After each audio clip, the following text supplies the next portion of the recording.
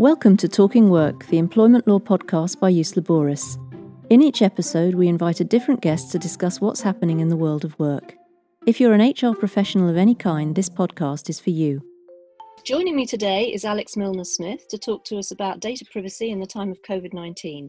Alex is a partner in our member firm for the UK, Lewis Silkin, and he specialises in data privacy. So hello, Alex. Hello there, Deborah. How are you? I'm fine, thank you. Welcome to Talking Work. Now, as we know, a lot of countries are gradually getting back to work now in many regions of the world. So we just thought it would be good if today we could focus on what privacy issues the return to work is throwing up. So could you, Alex, tell us something about that? And I just want to say thank you very much for having me to talk about this topic, which we at Lewis Silkin and many other members of the Alliance are advising on every day. We always hope not to be, but as the pandemic continues, more and more data issues related to the pandemic are thrown up.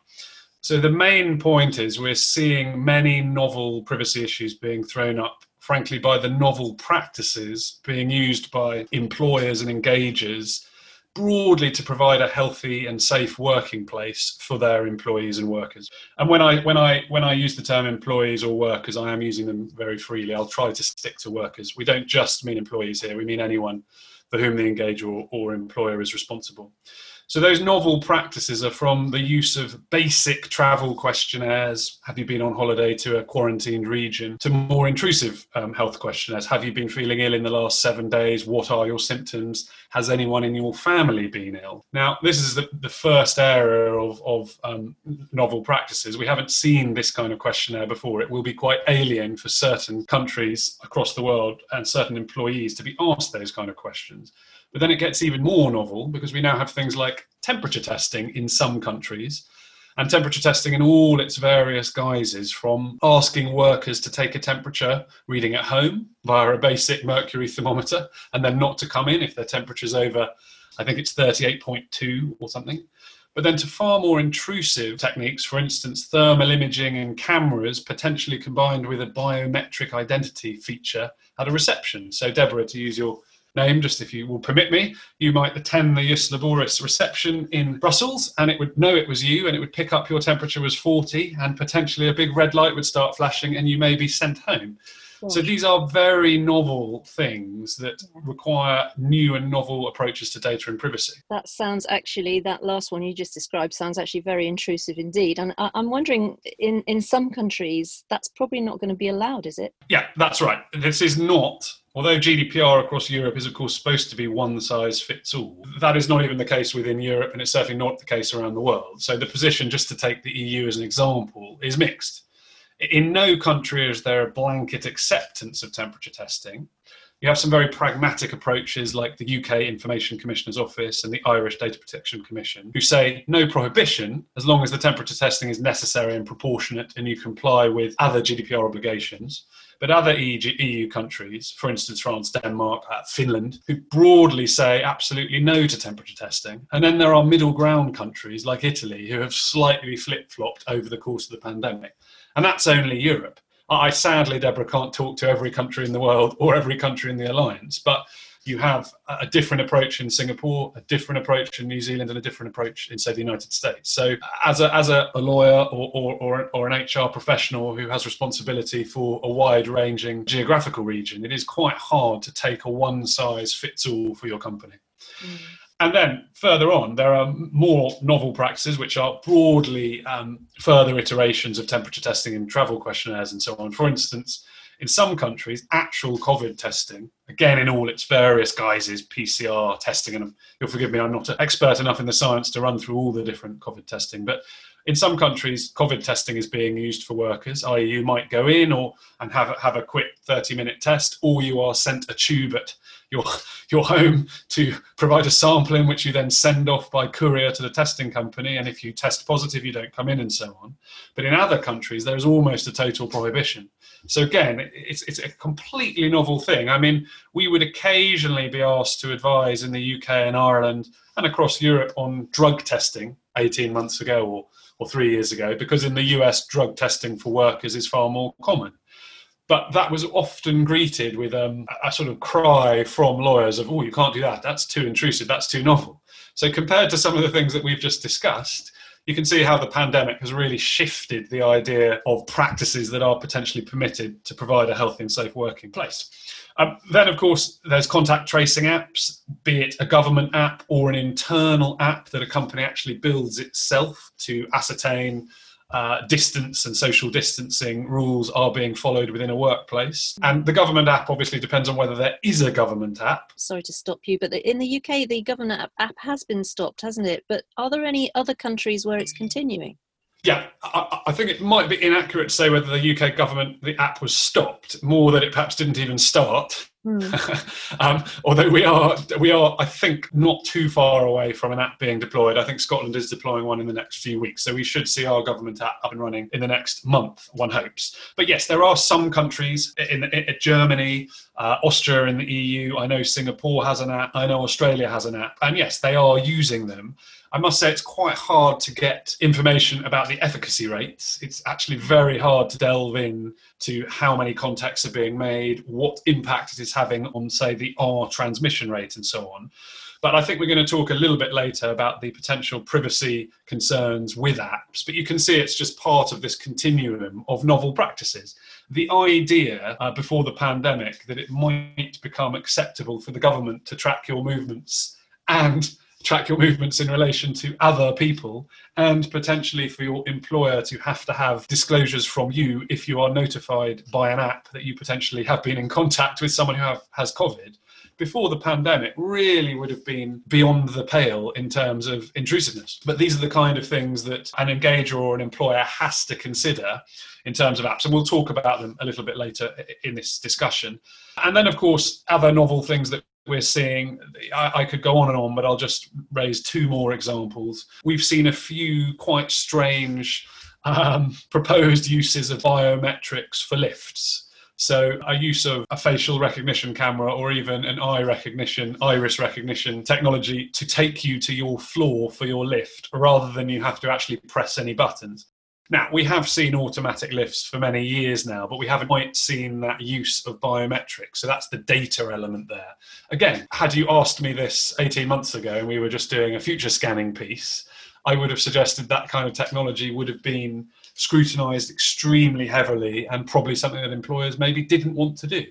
But because we're in the pandemic idiom, as it were, we are having to consider these kind of things. And I know we're going to talk about the way employers are looking at them in a moment. Yeah, I mean, so that's all very interesting, actually. It sounds like there's loads of privacy implications to getting back to work post-COVID, and really plenty for employers to think about and try and get right. And it also looks like, as usual, although we have in Europe an EU-wide legal framework, each country seems to have a slightly different take on things. And so we actually do need to look at the fine detail on a national basis, as you mentioned. So our clients are employers, and it would be helpful, I'm sure, for them to know a little bit about what issues they need to focus on specifically from an HR perspective. So Alex, I wonder if you could give us your top 5.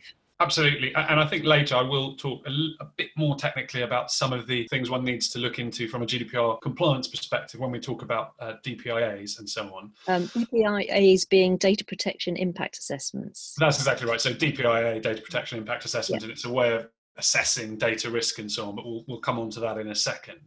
But in terms of the top 5, and I will keep them simple because I know data and privacy generally can sometimes seem to be a Pandora's box. You open one area, you look too deeply on one of your obligations and 15 other obligations pop up. But from an HR perspective, the first thing to think about when you're putting in place any kind of novel use of technology or a process to try to mitigate the risks in terms of health and safety for employers and workers in your workplace is HR do not operate in isolation. There needs to be coordination with other teams. So that obviously depends on the size of your organisation. But if you're a large organisation, it's very likely that your data and privacy team are going to be involved in doing the DPIA, assessing the privacy risks. But at the same time, your ops teams are going to be all over the process and all over the management of how people are returning to work and how you're keeping them healthy and safe. At the same time, many companies now have dedicated health and safety teams who are doing health and safety assessments.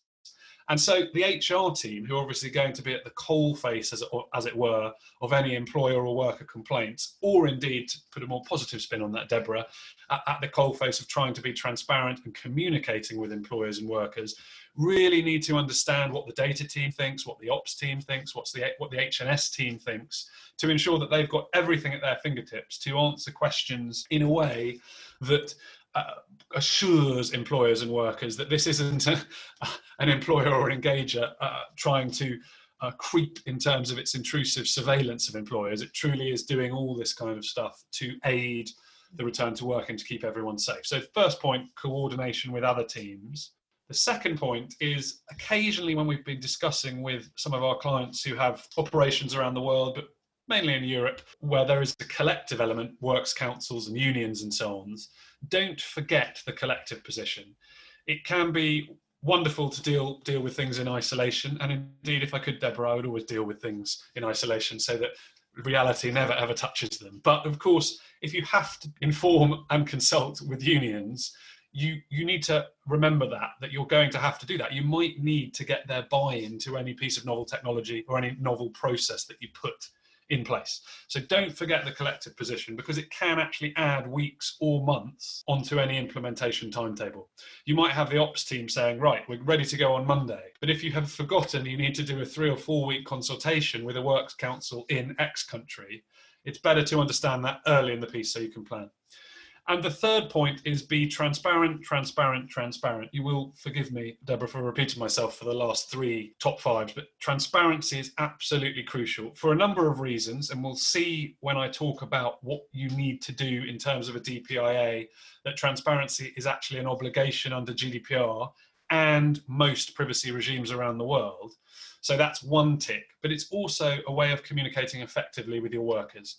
If you are transparent with your workers and you explain to them what the process is, why you're doing it, how you are mitigating the impact on their privacy, they are very much more likely to, as we say in the UK, buy into that process and not complain. So it has that duality of being a compliance obligation, but also an employee relations win, as it were. Fourth point, proportionality, proportionality, proportionality. And I could equally there say necessity, necessity, necessity. Don't push the boundaries of these novel practices. That will get you in trouble with a regulator and it will annoy workers.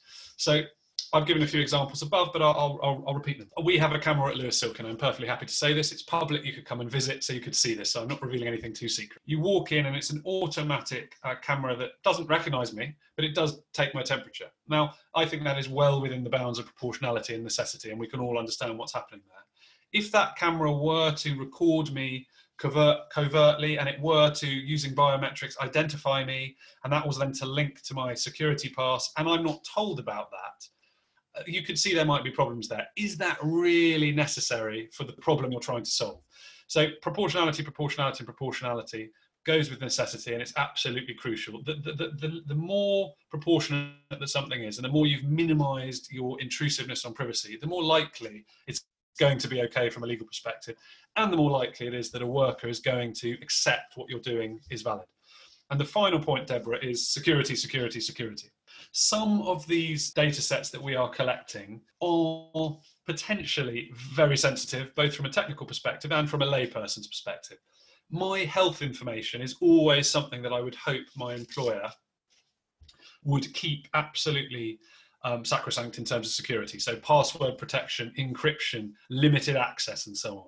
And if there was a breach of some of this COVID data, forgive me for picking on you again, Deborah, but if suddenly there was a breach at Jusla Boris whereby health data of Deborah was released, it wouldn't only be embarrassing, it would have a material impact on you. That's not the kind of data you want to be released to a hacker.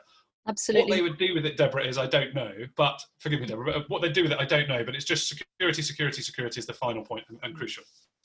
Well, that's great. I mean, actually, I think that's worth recapping those very quickly, because I think they're very useful points for people. So what you were saying was, number one was coordination with other teams.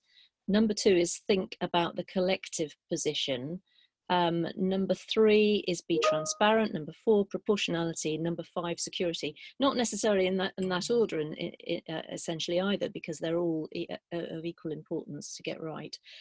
So you mentioned a few minutes ago that you were thinking of explaining a bit more about these DPIAs, these data protection impact assessments. So just so we're all clear, what's the purpose of one of those, and what kind of things might you include in one?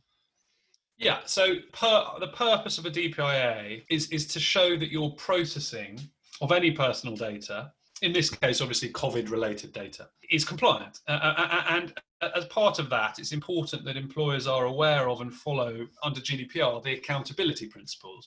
But these principles about making sure that you are proportionate and necessary in your processing, that you've thought about the privacy impact, are not just unique to GDPR, by the way.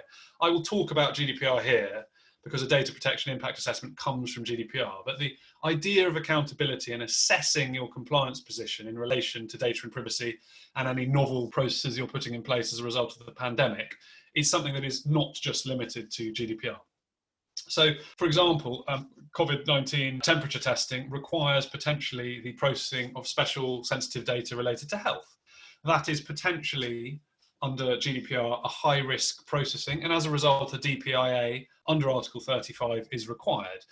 Even if you don't feel that it is technically required under Article 35, I would recommend doing a DPIA just generally to cover, Deborah, I don't know, the 5 things that we've already talked about. If you do a DPIA and an assessment, it will help you understand if you're being transparent, if your processing is proportionate and necessary, if you have the appropriate security protocols in place.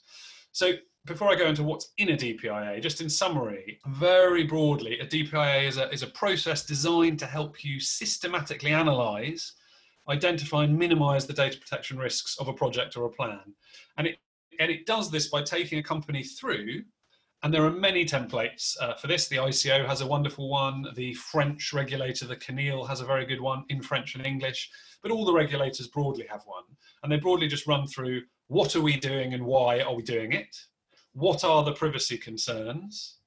What are the privacy risks? What are our obligations? And then coming to a broad conclusion, we need to do this for a valid reason. We've actually considered other less privacy intrusive mechanisms to do this, but we think this is what we need to do. We are going to, or have already told people about this.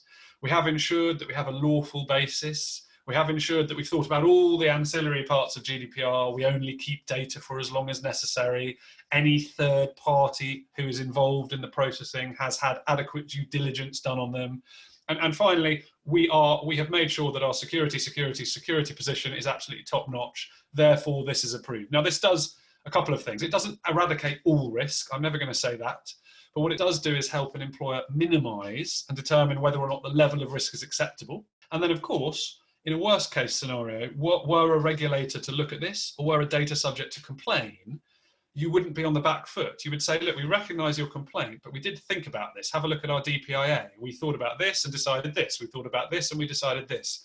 So not only is it a useful compliance tool, but it can be a really good, I don't know, defensive shield in the event of any complaint.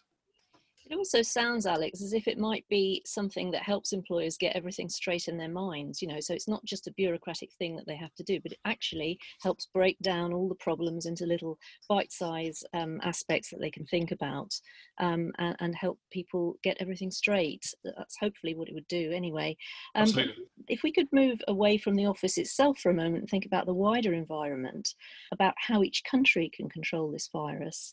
And we hear a lot about tracking and tracing and using apps as a way of moving away from full lockdown and controlling second waves of infection, etc. Now, we talked a little earlier on about the UK government sort of delaying their government app a little while ago, but that's not the case in some other places, as we discussed. But it seems to me that the challenge of these apps is not purely technical to sort of make them work, but people really do need to have confidence in how their personal data will be protected. Otherwise, they're simply not going to download them, and they won't be usable, workable as a strategy. So, Alex, how do you think privacy needs to be dealt with when developing a public COVID-19 tracing app? Yeah, and look, that is a very wide question, and it is certainly outside the workplace, and not something necessarily an employment lawyer or general counsel or an HR professional would need to consider. Just one point before I go on to the concerns, the privacy things that we need to consider. Obviously, if we as an employer are very much asking our employees and our workers to use an app, it is relevant if it has not been designed with privacy in mind. We'd be asking them to use something that is actually potentially very intrusive and dangerous to them. The first point is most governments that are designing their apps, certainly in Europe, are conducting DPIAs. So it's a nice little segue. We've gone on from DPIAs generally that employers have to do to governments have to do it as well. When the UK government is currently in the process of hopefully finalising its app, it will have done many DPIAs to ensure that privacy is at the forefront of its design. In fact, the GDPR demands that privacy by design and privacy by default are the key fundamentals of designing any new technology, i.e. privacy should be not just the 17th thing you think about, it should be one of the top 2 or 3 things that you think about, along with efficacy, obviously, and cost. So just as an analogy, Deborah, recently the South Wales Police, so Wales being a region in the UK, got criticised for their use of automatic facial recognition technology, which they were deploying at various public gatherings to try to spot criminals and so on. They got criticised for 1 or 2 reasons, but most fundamentally, they got criticised for their failure in terms of their DPIA. i.e. they had not done a proper DPIA to check that the automatic facial recognition technology was necessary, proportionate, and so on. So the first thing that these governments need to do is obviously complete their DPIA, and that is a live DPIA. Technology changes all the time, so it's an evergreen DPIA, as we say in the privacy world. So they'll have to do ongoing due diligence to ensure that their app complies with privacy rules. And then, of course, as part of that DPIA, they need to ascertain what is their legal basis for processing my personal data when I download the app and use it. They need to be absolutely crystal clear, and this is one of my big worries, about who is responsible for compliance. Because as a citizen, certainly we're seeing now the emergence through the pandemic of big government, which some of us may want, some of us may not want, but we're certainly seeing enormous money being spent, huge government intrusion on our lives. And if there is an app and we want to make a complaint about it, we want to know who we can complain to. We want to know which government department is responsible for our data, because that will give us comfort that the app has been designed properly. And then the rest of the DPIA will just broadly cover, on a much greater level than we as employers look at when we're looking at our testing, but all the things we've already talked about before. For instance, security, absolutely crucial. I don't want to speak ill of any country, but we read in the papers that certain countries do potentially engage in government-sponsored hacking. So I could see that a vulnerable government app in Germany or the UK or France would be a target for a hack. So we want to ensure that our governments have thought about the security in relation to their COVID-19 tracking apps. Then, of course, data minimization and purpose limitation is absolutely crucial. Privacy activists across Europe are always worried about this from any governmental action that involves personal data, but they have written extensively about this in terms of the contact tracing app. We don't want a creep on the use of the data. So by that I mean, I am personally, and this is only my personal view, I'm personally perfectly happy to participate in a COVID-19 tracing app when it comes out in the UK. I have no problem, understand the purpose that if I've been in contact with someone I want to know, and then I should quarantine.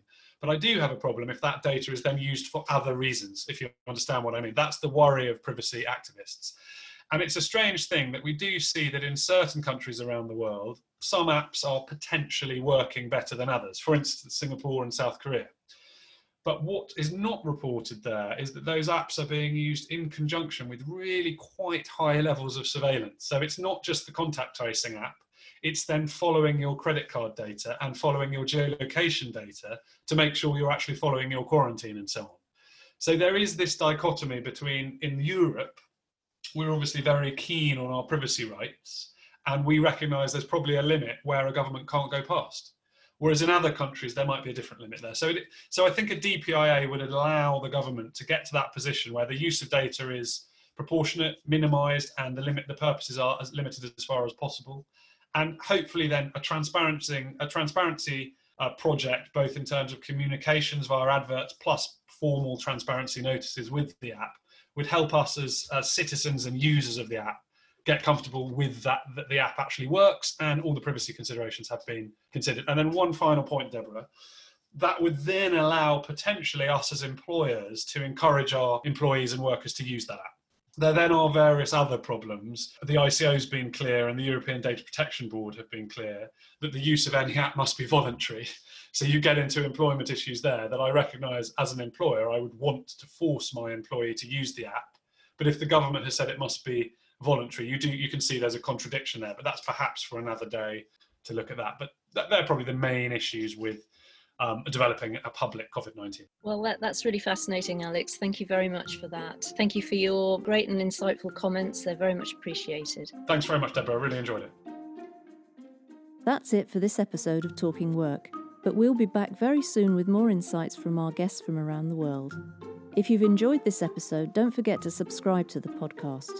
You can also visit uslaboris.com to access all our content, resources and tools.